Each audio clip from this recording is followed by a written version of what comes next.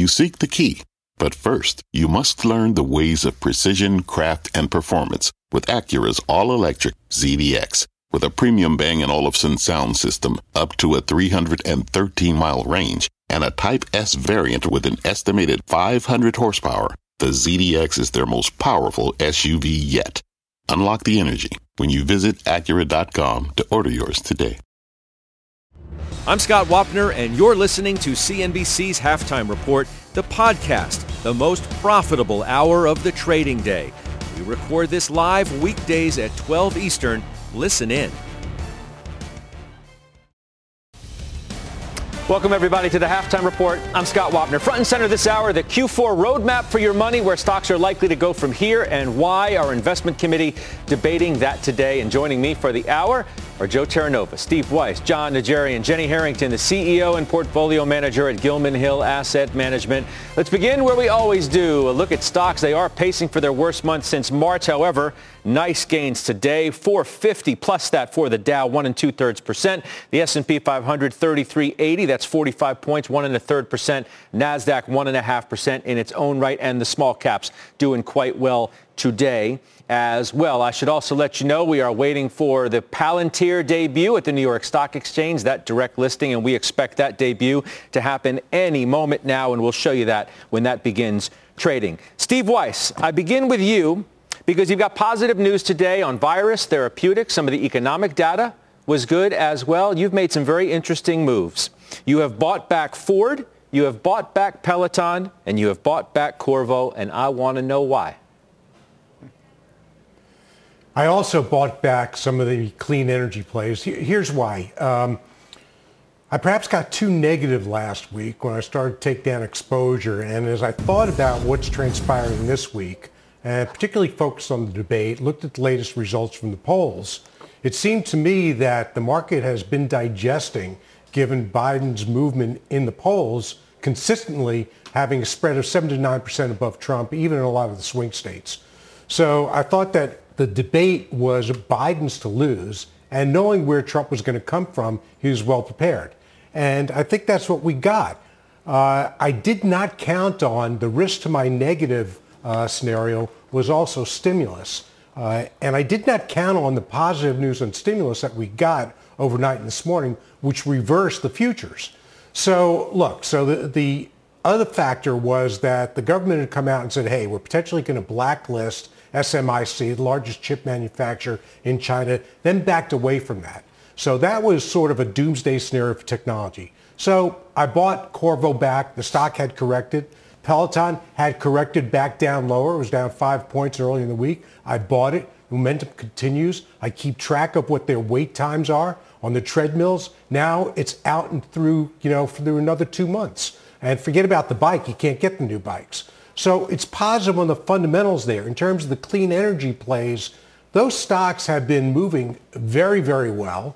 I've gone back into them, as I mentioned. The reason being is that it's not only the U.S. that's after clean energy, it's also the rest of the world. And when you take a look at managers, active managers, that need energy exposure because they basically try to mirror the index. Right. You can get it out of clean energy. It doesn't have to be fossil fuel. So it's all fundamental reasoning that I did it. But now I think after last night's debate that it's clear sailing through the election with some volatility. Okay. So, Joe, you've sold the VXX. John, you've been shorting November volatility. That says to me the trades may be different, but the narrative that you're trying to express is exactly the same. That you expect less volatility, Doc, than maybe some had been predicting. Maybe you thought that was a little bit overdone?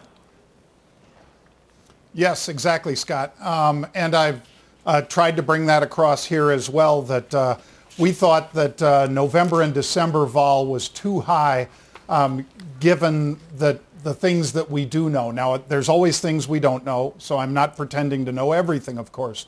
But I'm just saying, selling that higher vol, Scott, and being long further out in time, whether that's through a diagonal spread or a calendar spread, I think both of those work, and they have been working because the vol has been coming down in those. Now, I'm not saying it's flattened out at all, but I am saying that it is still elevated, and there are a lot of technicians that I respect as well that are talking about this same sort of trade right now. In other words, I don't think that it'll take all the way till January before we have a definitive candidate that has won in this election, whichever way that goes. And I think thus the volatility has been exaggerated in that November, December timeframe. Those are the ones that I'm short, long the further outs in a diagonal spread, or again, as we call it, a calendar spread or a time spread, Judge. Yeah. Joe, again, you're expressing sort of the same view. You feel better about the market, it feels to me. Sure. Volatility was a leading indicator in late August and early September for the 4-week decline. We got the 10.5% correction. Here we are now. We've got stability as we walk into October. I think the market probably trades in a range of around 3,300 to 34.25 as we approach earnings. But there's $90 trillion of global liquidity that is supporting markets. And we come in today, and obviously as a result of last night's fiasco, there are many extrapolating that the market should have been lower. But what did we get? We got an extension of this mosaic of coordination that has catalyzed this V-shaped recovery, Scott. It's been the infinite liquidity, as I just said, from the Federal Reserve, and it's been the fiscal support, the equivalency of 17% of GDP. And maybe that's Joe, ultimately what matters. And maybe, Joe, to your point, at the 11th, 12th, or 18th hour at this point, you're going to maybe get more stimulus, right? I mean, the Treasury Secretary was maybe more positive than people expected, with Becky delivering alpha to kick off our 10th conference this year. And now I'm reading on Twitter that, that the Treasury Secretary is going to have a face-to-face with House Speaker Pelosi. So maybe they're able to get something across the finish line, which I think, the hopes of that seemed pretty dim. Yeah, and I think that supersedes the concerns as it relates to the election. It supersedes the concern as it relates to U.S.-China trade tensions. And last point, real quick, Scott. As it relates to Vice President Biden and the potential negative effect that he would have on the equity market, I truly do not believe that that is what the evidence suggests. Keep in mind, yes, you would have a higher tax consequence, both on a personal and a corporate basis, but there's an offset to that. There's the reintroduction of globalization. And what does that equate to? That means lower tariffs, and that means an environment where you have more potential fiscal spending. So I don't think it's the ominous scenario that's being communicated to the markets that is going to be perilous. Now you're playing right into the Lloyd Blankfein, tweet right before we came on the air. Of course, the former CEO of Goldman Sachs, Jenny, who says, and Carl read this in the previous hour, but I'll read it to you in case you missed it or need to hear it again. He says, so far the stock market doesn't seem too upset at the prospect of Biden winning. Despite Trump's more market-friendly policies, perhaps folks think their stocks and 401ks will do better with higher taxes and increased regulation than with nastiness and scorched earth. Now, that's one person's view, and that's Lloyd Blankfein, the former CEO, of course, of Goldman Sachs. But it does sort of mirror, Jenny, what Joe was just saying. Right. So when I read that from Blankfein, I actually thought it was a very middle of the road, not biased statement in either direction. I think it's a statement of fact. And all along I've thought it doesn't really matter too much which candidate wins because there's pushes and pulls, there's pros and cons to each. I think the economic policies between the two are not that widely diverged. And more importantly, I think the path that our economy is on is strong enough that it will transcend whoever takes control of the White House. I also think, going back to you asking Joe if he was slightly more positive, I am always slightly more positive. I am always optimistic on this. And this is what I was tearing out. But, I've got a chart of the S&P 500 over the very, very long run in front of me. If you look at that, here it is. If you look at that, you should be optimistic. You should stay invested. You should look at things in a positive light for the long run. The market will digest whoever is president. And over the last weeks, I've been gobbling up as much as I can from every political strategist that I can get my hands on, or ears to, rather. Last week, I listened to a terrific guy who said he'd polled his clients, who were large sovereignties, large pension funds, large hedge funds, and he polled them to see what was already digested in the market. He said 77% of his clients were expecting a Biden win. And so I think all we're doing right now is getting to a greater place of clarity. And the age-old truism remains true today, which is all the market wants is clarity. Sure. And that's what we're getting closer and closer to. However, and I'm not suggesting you are or we are, but it's important not to be Weiss naive to what a Biden presidency would mean relative to a Trump presidency, right? He said last night, corporate taxes going up 28%, capital gains going up. So it's not an equal, perhaps, playing field in terms of whether it's stimulative for stocks in the way it would be under a Trump administration. Now, you could factor in all the stuff that Blankfein's talking about too, the scorched earth, et cetera, and decide which you think is better for stocks. But let's not act like the playing fields are necessarily equal in terms of tax policy and the impact that would have on corporate profits and thus earnings and thus stock prices. Can I respond I don't on that? disagree. They have. Hang on, Jenny. I'll let you respond in just a second, Jenny. Okay. So they're not clearly equal. But if you take a look, we've had capital gains taxes raised before under Reagan, basically the same thing. Now they're going up a little higher, so they'll go to ordinary income rates. If he does it, there are certain things that get said during campaign that don't necessarily come to fruition. And I believe that they're being said to cater at this point to the party base. I don't know if Biden do it, but even if he does do it, the other side, while it's not tax policy, Trump's side, has had this scorched earth policy against all our trading partners. So part of my job is to do fundamental analysis. In doing so, I talk to CEOs, I talk to CFOs. They're afraid to say it publicly, but they tell you privately, and it's reflected in the CapEx numbers over the last 4 years. They've been afraid to invest in their business because they don't know who their export and import partners will be. And tariffs killed so many small businesses. So if you get the trifecta, contrary to popular opinion, which is unfounded, and by that I mean a Democrat House, a Democrat Senate, Democrat presidency, you'll see a massive infrastructure stimulus play, which Biden essentially said last night, that'll drive the economy to greater heights than we've seen under Trump. Normally, presidents have very little to do with the economy. As I said before, they're like baseball managers. It's really the Fed and liquidity.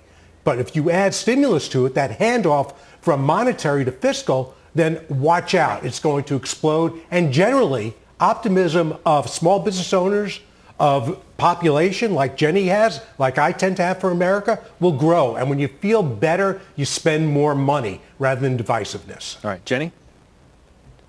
Right. So I think Steve's spot on in his analysis of that. And I think to boil it down, we need to remember that just because tax rates go up, it doesn't mean that money comes out of the economy. It just shifts it around. So it might take it out of one person's pocket, but if it then goes to the government, flows through to an infrastructure project, employs someone else, it's not depleting the economy. It's just shifting things around. I also think we need to be careful with thinking that an increased capital gains tax rate is a foregone conclusion. From what I've been hearing, that's pretty up in the air still. I had a week ago thought it was if Biden wins 100% capital gains and taxes are going up. I don't think that's actually true, nor do we know what break of the population they would go up for or what the caveats around that are. I mean, he said that he said though last night. I mean, he said he would take the corporate rate to 28%. So we do know. Now, I mean, there are other things that come into play. Obviously, who controls different parts of Congress, et cetera. But I was talking about capital gains on the individual. Mm-hmm. No, I get it, but taxes are likely to go up. That's our bottom line. For sure. We just don't know how punishing it will be broadly. And we need to remember that taxes going up doesn't actually deplete the overall economy. Right. And there are a lot of other things, as you guys said, right? Maybe different trade policy that offset some of the perceived negatives to a stock standpoint. The real question, look, it's the last day of the quarter. All right. We're getting into the fourth quarter tomorrow. And part of our goal is to try and help all of you figure out where you want to be with your money. Our Rahel Solomon takes a look at what happened in September, the sectors that did best, the ones that did worst, and what that says about where you want to be. And then we'll debate that with our committee. Hey, Rahel. Hi, Scott. Yeah, so to say it's been a choppy month for stocks would be an understatement. Now, while growth still dominates year to date compared to value, up 24%, compared to values down 13%. Value did try to change the game a little bit, tried to outperform growth by around 1.5% for the month of September, though both are set to record monthly declines. So as you can see in the next chart, that's sort of reflected in the performance of certain sectors throughout September. Communication services and tech sectors with those normally really hot growth stocks, they're among the worst performers behind only energy. Now, finishing the month in positive territory would be just materials, utilities, and industrials. Scott, we'll have to see whether this is a more temporary rotation into defensive stocks or the start of a longer trend. And on that note, for the third quarter overall, industrials and materials still leaders, along with consumer discretionary, which has actually been the best performer over the past 3 months. And on the other hand, energy is again the worst performer. It is down 20% this quarter. Financials and real estate, the other big laggards, though, they're still eking out slight gains for the quarter, Scott. All right, Rahel, thank you so much for that. So, Joe, tech down 6% for the month. We'll stay month before we go quarter. Materials up, utilities up, industrials up. They're going to stay the same? The same as it is this month? No. Yeah. No. Leaders are going to lead and laggards are going to lag. And for anyone that thinks that value is going to make a dramatic comeback and close the significant performance gap that exists, I just don't believe that. I think you want to stay focused on growth. You want to stay focused on technology. You want to stay focused on the strength of the consumer. You want consumer discretionary, and you want to avoid the areas that are sector-specific, negatively impacted by the potential outcome of this election. Back to the previous conversation, I think that's where the impact from Vice President Biden winning the election will be felt, and I think markets are already pricing it in. Look at energy, month to date, down 15%. It's down 50% for the year. Obviously challenged is the financial sector as well under Vice President Biden winning the election potentially. So I think it's very sector specific that you want to look at, but I want to focus on what have been the leaders, and I want to stay committed to those for the duration of the year. This is probably a good time then to bring in our special guest today. Chris Toomey helps manage more than $7 billion in assets at Morgan Stanley Private Wealth. He also happens to be one of the founders of Barron's top wealth teams for 2020. Chris, welcome. It's nice to welcome you to our program. Thanks, Scott. Thanks for having me. Yeah, I hope you heard our conversation leading into the introduction to you. Where do you think about where we are, and what are you advising your clients to do in the months ahead? Yeah, I think we're very much in line with Mike Wilson, who I know you guys have had on quite recently. You know, we saw a dramatic pullback on GDP. Today, the number looks like down 30%, all driven by the COVID crisis and shutting down of the economy. We went to the playbook from the global financial crisis and injected a tremendous amount of liquidity into the market, which basically pushed everything back up. And now we're at a situation where we really are in a consolidation phase. I think the two main drivers for markets right now are our response around COVID and specifically the stimulus plan that we were talking about earlier. If you read into most Wall Street houses, I think the plan was that we'd see some sort of stimulus before the election, somewhere between what the Republicans are looking for and what the Democrats are looking for. So somewhere between $1 and that $2 billion or $1 trillion number we were expecting. We think if we do get some sort of resolution, I think that will provide some continued tailwind for those early cyclicals that Mike's been talking about, financials, healthcare, industrials, and even energy, which has been struggling right now. I think if we don't see that stimulus, I think we continue to see a range-bound market. In addition, I think we're paying very close attention to what's going on with regards to the response around COVID. We saw what's going on in Madrid. We see what's going on in London. There are hotspots in New York. I think we're moving from about a 17,000 person per day to almost 40,000 per day being treated for COVID. So the numbers are ticking up. Mm-hmm. I think there's some real concern. I think the good news is we're making tremendous progress with regards to a vaccine and therapeutics, which we think will continue along the pace that it has. So we think we'll see some real pertinent news in the next 4 to 8 weeks with regards to where we are on a vaccine and some therapeutics. In addition... So let me just interrupt you. Let me interrupt you for a second, sure. and forgive me, Chris. I just want to interject something in here. So the Mike Wilson view is that you're in a new secular bull market, right? You've started a new bull market. He has said that you're going to potentially retest the 200-day on the S&P and the NASDAQ 100, which suggests you could have, at least in terms of tech, which was the leader, a sizable pullback yet to come. Do you agree with that as well, as you put forth this view that cyclical stocks, at least select ones, could outperform moving forward?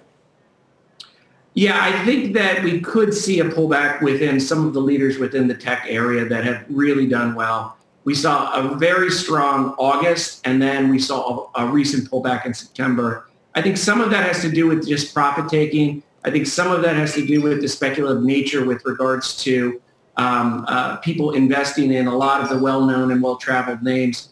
I also think, this rise and proliferation within the IPO market, I think is also maybe taking some wind out of their sails as people look to redeploy out of some of the well-known tech names into some of these newer tech names. So we're coming out of a train wreck of a debate last night, so everybody's focusing on politics. I read the Lloyd Blankfein tweet from earlier. How are you sizing what's in the market at this point and what may not be?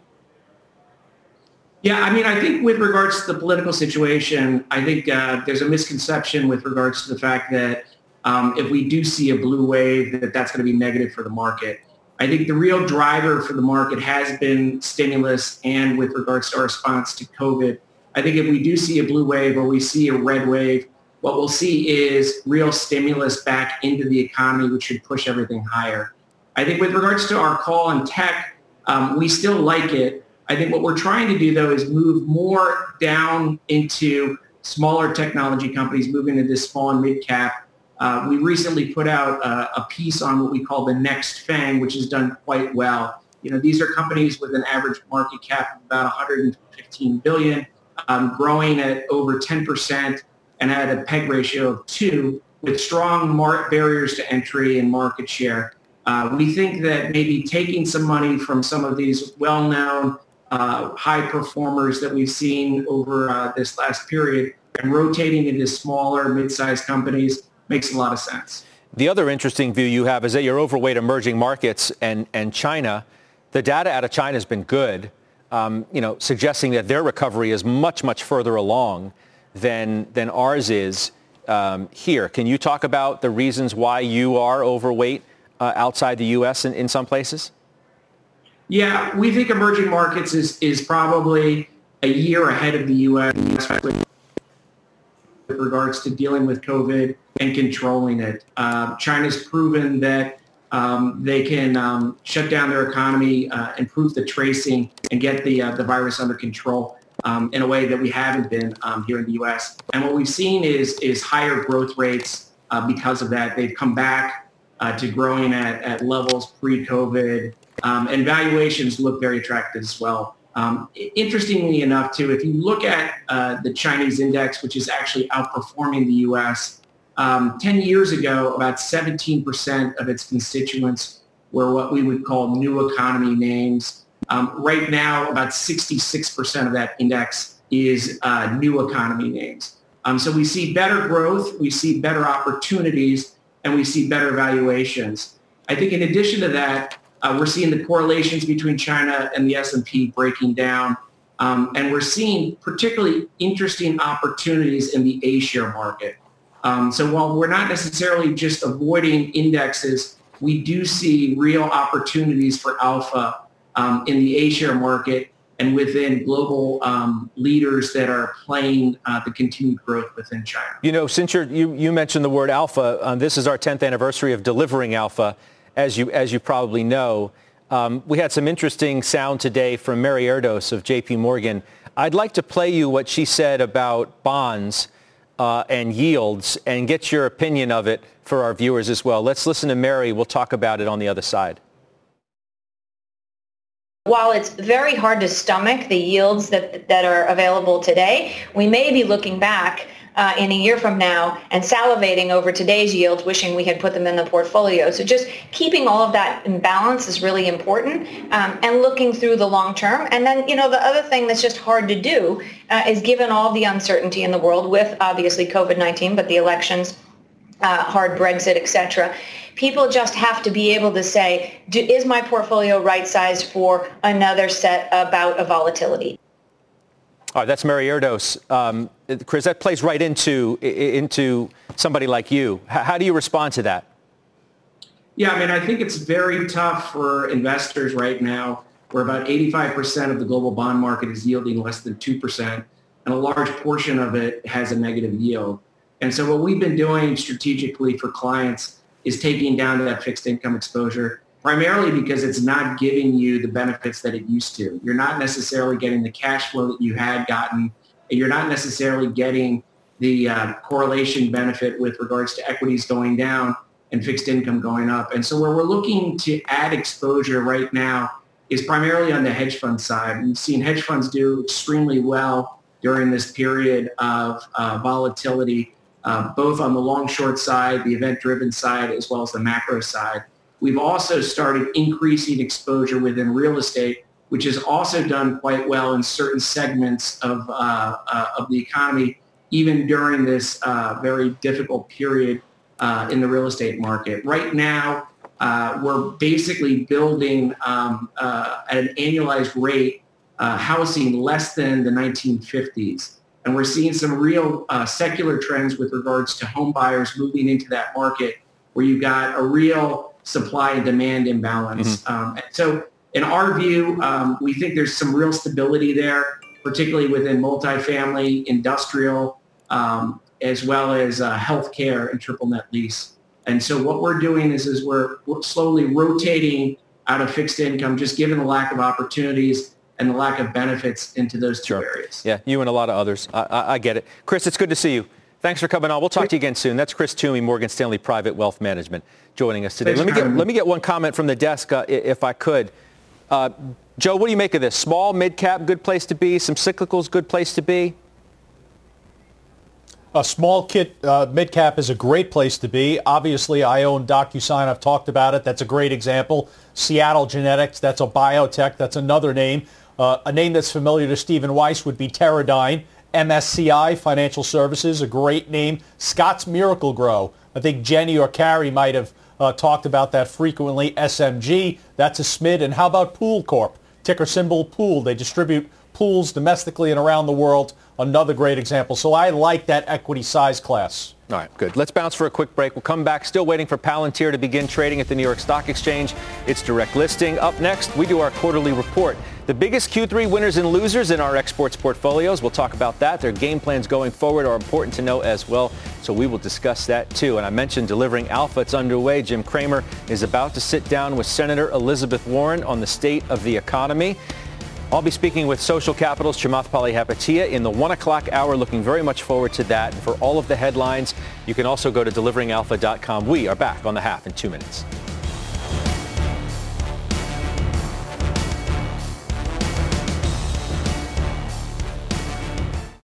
The market doesn't joke around, so why would you? Get serious. Choose Tasty Trade. Tasty Trade gives you the tools you need to make smarter moves. Dig into data with advanced charting, track profit accurately with order chain trackers, see risk clearly with curve analysis, and trade with low-capped commissions, stocks, options, futures, and more. All on one platform. No wonder serious traders choose Tasty Trade. Join the club, genius. Tasty Trading is a registered broker-dealer and member of FINRA and SIPC.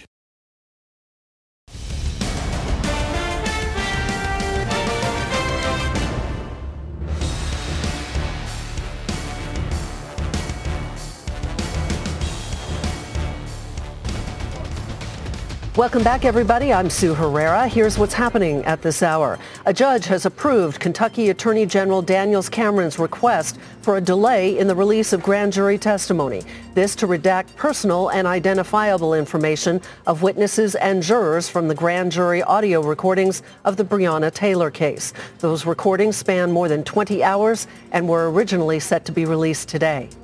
The NFL is delaying Sunday's game between the Steelers and the Titans to conduct more testing and ensure safety.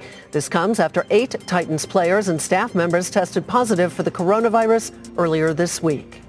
The former Vatican finance minister, Cardinal George Pell, has returned to Rome for the first time since being acquitted of child sexual abuse charges in Australia. The Vatican says Pell will not meet with the Pope despite his recent acquittal. And a mural of the late Supreme Court Justice Ruth Bader Ginsburg was painted on a street in Portland, Oregon. RBG, as she was known, was laid to rest yesterday morning in a private ceremony at Arlington National Cemetery.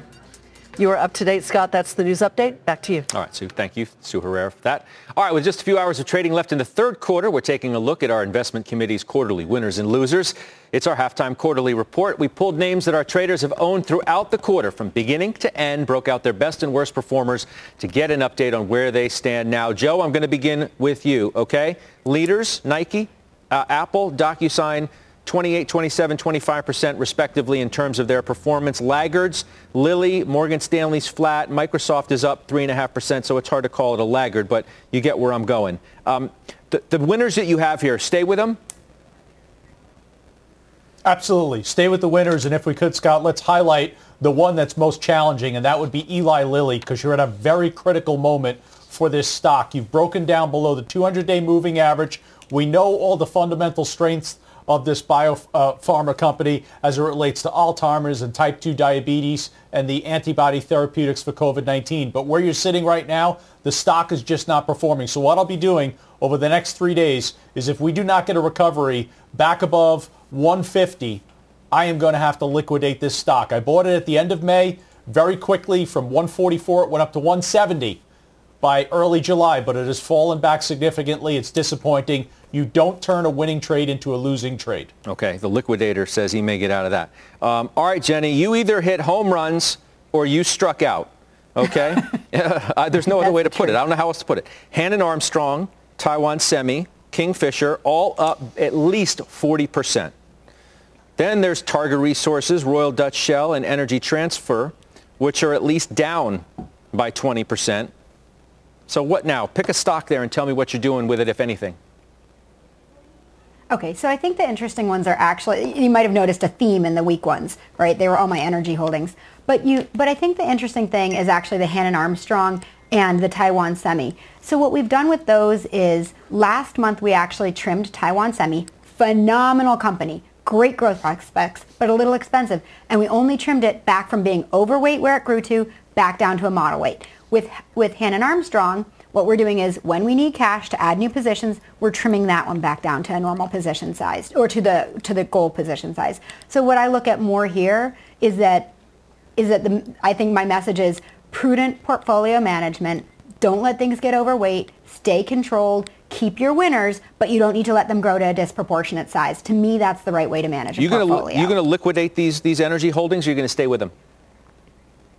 No, I'm absolutely staying with those. Actually, hold on. On Targa, that will eventually become a source of funds, but it's not there yet. And the reason it's down so much this quarter was because it almost doubled in the second quarter. So that one's a little bit of an outlier. The other two, I think there's actually tremendous value in and I know we all hate the word value, but there's tremendous value in the energy play. We think that some wellheads are coming offline. Oil prices have stabilized. There's natural gas has been stable. I think that there's upside from here. Source of funds, I've been in the business of making bets. But Yeah, source of funds, you said it's going to be source of funds. That's code word for I'm waiting for it to pop a little bit before I sell it. Yeah, and I think there's more like pop a lot on Targa, and then it will be a source of funds. Okay. It's not going to be at this point a long-term holding because they cut their dividend. Not all the way, but the dividend's not rich enough to continue to hold for the long run. I got you. Okay, thank you for that. Steve Weiss, I move on to you. Leaders, UPS, Target, Qualcomm, 51%, 32, and 30. Those are all exceptionally good stocks to have. Cloudera was a big loser for you in the quarter, down 13%. Teradyne, Infocorp, not so much. What do you do with Cloudera? So Cloudera, I had shaved it during the quarter. It's a minimal position because it's always been a speculative position. Even though they've turned the business around more to a subscription model, I'm actually looking for an exit point on that. I don't want to wake up one day and see the Carl Icahn sold it all because then I'll lose my exit point. There's one more that we should mention, which is BABA, which today would be right firmly in there, maybe halfway between Qualcomm and my top winners there because it's had a great move today. So I'm not selling any of those. I also have Taiwan Semi. I haven't sold any, and in fact, I'm tempted to add to it at this level. Okay. John Najarian, finally, by the way, we continue to wait for Palantir to open, but there's Asana at the bottom of your screen. You see that shares opening at $27 a share. That's after a direct listing. Palantir is also a direct listing where you had $7.25, the reference price, and we continue to wait for that highly anticipated offering as well, and we'll let you know when that does begin. But Asana right now is up 32%. That's $6, $27.84 or so is where you see. Okay, Doc, I come to you. As I said, Apple, Abbott, Amazon, all good winners. JP Morgan up 2.5%. That's one of the laggards. Microsoft's a laggard too, by 3.5%. I don't think you're doing anything with Microsoft, right? So if you are, you tell me otherwise. But what about JP Morgan? No. What about the financials, Doc, going into this last quarter? I don't see a reason for them to be outperforming, Scott. I believe I have JP Morgan, Capital One, and KeyBank as far as the real financial stocks in my portfolio, and then Square and PayPal on the periphery there.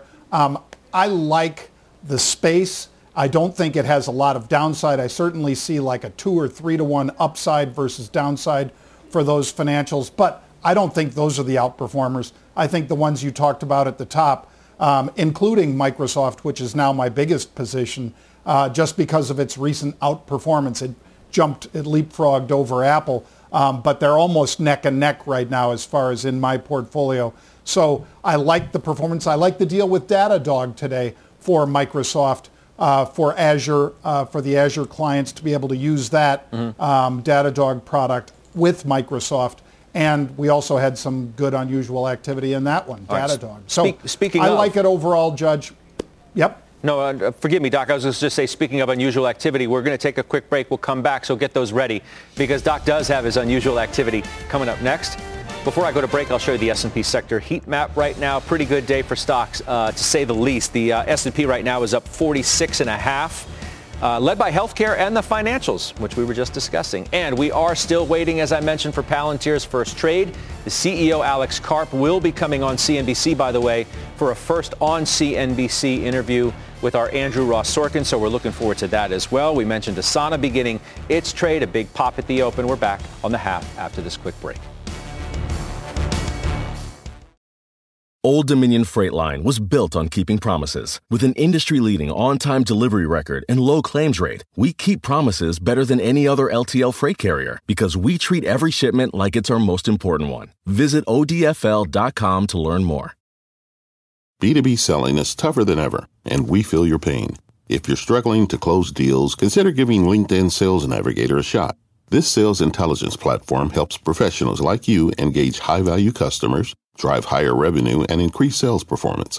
Sales Navigator also guides you in targeting the right buyers, highlights key signals such as job changes or which accounts you should prioritize, and uncovers hidden hot prospects so you can find those buyers that are most likely to convert.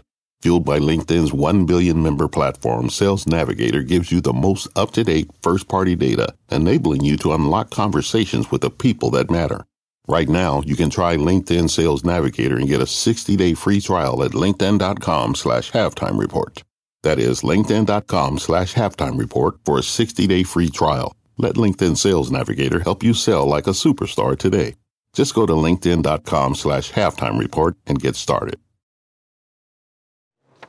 Welcome back. Options traders looking for more upside in Netflix. There it is. Year to date up 55%. All right, Doc, tell us about this unusual activity, though I hesitate whenever there's like activity in an Apple or a Microsoft or even a Netflix. It's the saying unusual.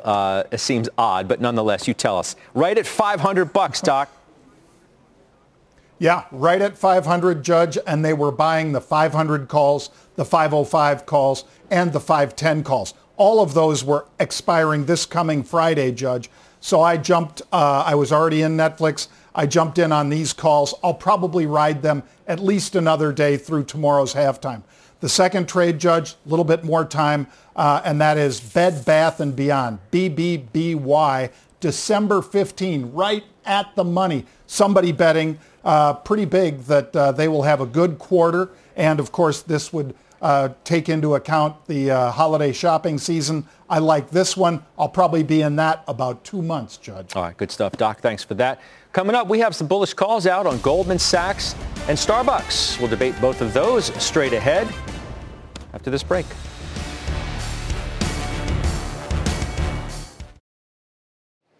We're back. I mentioned these calls on the street today. One of them, a bullish call on Starbucks. Upgraded to outperform at Cowen. Goldman was added to Bank of America's US 1 list. I want to start with Starbucks. Joe, I'm going to start with you, okay? You own the stock. Mm-hmm. Now, upgraded to outperform, as we said. They talk about numbers and EPS growth in 22 and 23 and the business improving. You know, I don't know if you listened to Kramer earlier today on Squawk on the Street. He's kind of skeptical of this call. The premise being that this was the firm's numbers, okay? Like their own coming up with the number. Because Starbucks, Kevin Johnson, KJ, the CEO, it's not like he's been putting out numbers of what the business has been doing. So how do you judge that as an investor with a stock that has underperformed? I mean, year to date, for obvious reasons, year to date, it's down 1.5%. In 3 months, now it's up in over 3 months, but, you know, the business hasn't been doing great. No, obviously the business is not going to be doing well when you create a still society. So there has been a little bit of recovery. I share the skepticism that Jim has. I think the stock, I own it. I think the stock is fairly valued, probably should sit somewhere around 85 or 90, but they certainly have to improve margins. And improving margins is going to require really an all clear on the virus itself. Yes, they have the benefit of having the strength of digital, but understand drive-thrus only are 29% of the overall business. So I agree with the skepticism. I wouldn't chase the stock right here. I think it's rightly priced where it sits at around 86. John, if you're playing this through the derivatives market, what do you do? You sell the calls at the 90 strike like crazy, Judge, because I mean, Pete has called this range much better than I have. Buy it at 80, sell it at 90. I'm more than willing to let him rip it away from me at 90, Judge, because, you know, this thing's been just stuck in a range. I'm happy to collect the premium for it. Okay. The Goldman call, Joe, I come back to you because you're the only one today who actually owns Goldman Sachs. US 1 list, Bank of America, reiterate buy, price target goes to 240, multiple drivers, they say, to improve return on equity over the next few years, 20+% possible upside. Do you see that? I did, and I also see that analysts are raising estimates for the upcoming quarter, which I believe is either October 14th or 15th. So both for FICC, you're seeing about 2% higher on the estimates. For investment banking underwriting, they're raising estimates by about 10%. So I think the expectations based on the prior quarter were low, and I think we're realizing what we talked about at the time, that there would be strength in trading revenue, strength in investment banking, and I think there will be ultimately an upside surprise for the stock. All right, good stuff. Thanks for that. We have more trades straight ahead. Don't forget tonight, 7 o'clock Eastern, right here on CNBC. Do not miss the premiere of The News with Shepard Smith. He is back. Dr. Anthony Fauci will be joining Shep this evening. Do not want to miss that. We're back after this.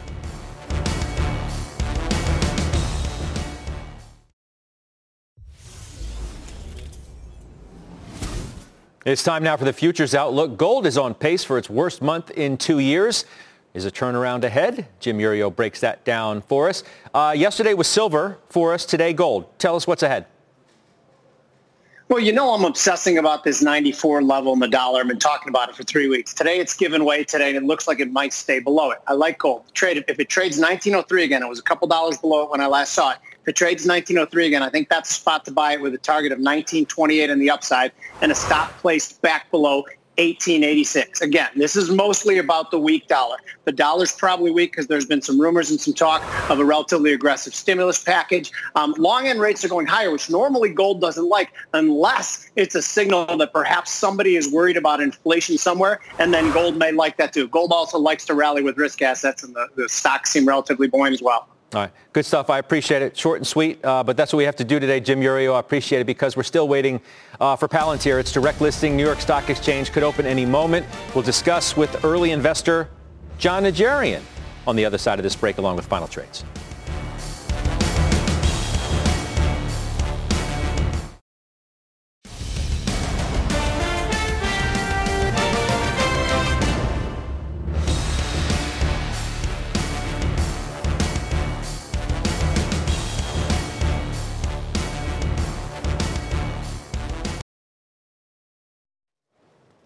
Welcome back. We're still waiting for Palantir to open. The range getting a lot tighter, as you can see, so that could happen momentarily. I mentioned John Najarian. You're an early investor in this company. Tell us how you view it now.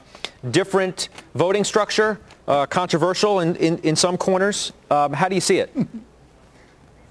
Yeah, pretty much just like Google or Facebook, Judge. You don't really have a say in the running of the company. In fact, if the founders reduce their stakes dramatically, you still won't have. That's my point. Based on how they've, how they've structured it, and yet both Google and Facebook have been terrific investments. I don't really think that I could, or any of the partners of mine could direct them how to better run that business. So this is one of those where you just have to sort of go along with the genius of Peter Thiel and hope that they continue to do very strong investigative work. You're going to hold it? Which they do for governments what are you doing with corporations. What are you doing with it, Doc? That's what I want to know.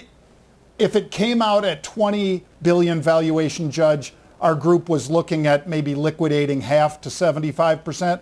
But since it's coming out where it is, we're not going to be selling a share probably. We'll probably hold this one for a while. Okay, good stuff. Thank you for that. And again, we're waiting for the actual first trade, Palantir's direct listing. All right, Jenny, final trade from you. Compass Diversified Trust, one of my super long-term holdings. They made an acquisition last week of BOA Technologies. We think it'll add about 9% to earnings. Meanwhile, it trades at 12.5 times with a 7+% dividend yield. Okay, good stuff. Thanks for that. Steve Weiss. Visa, it's sort of been left in the lurch here. Hasn't done much, but with the consumer survey coming out, very positive, spending picking up, at least in the middle class and upper class, I think it'll do quite well going forward, particularly with contactless being the way to go. All right, I need to get everybody in, Weiss. You know how this works. Joe, quick. Lululemon, retail growth, 390 price target from Bank of America. I agree. Doc, give me a name, please. Overstock. Bought it during the show, Scott. All right. Thanks, everybody. The exchange is now.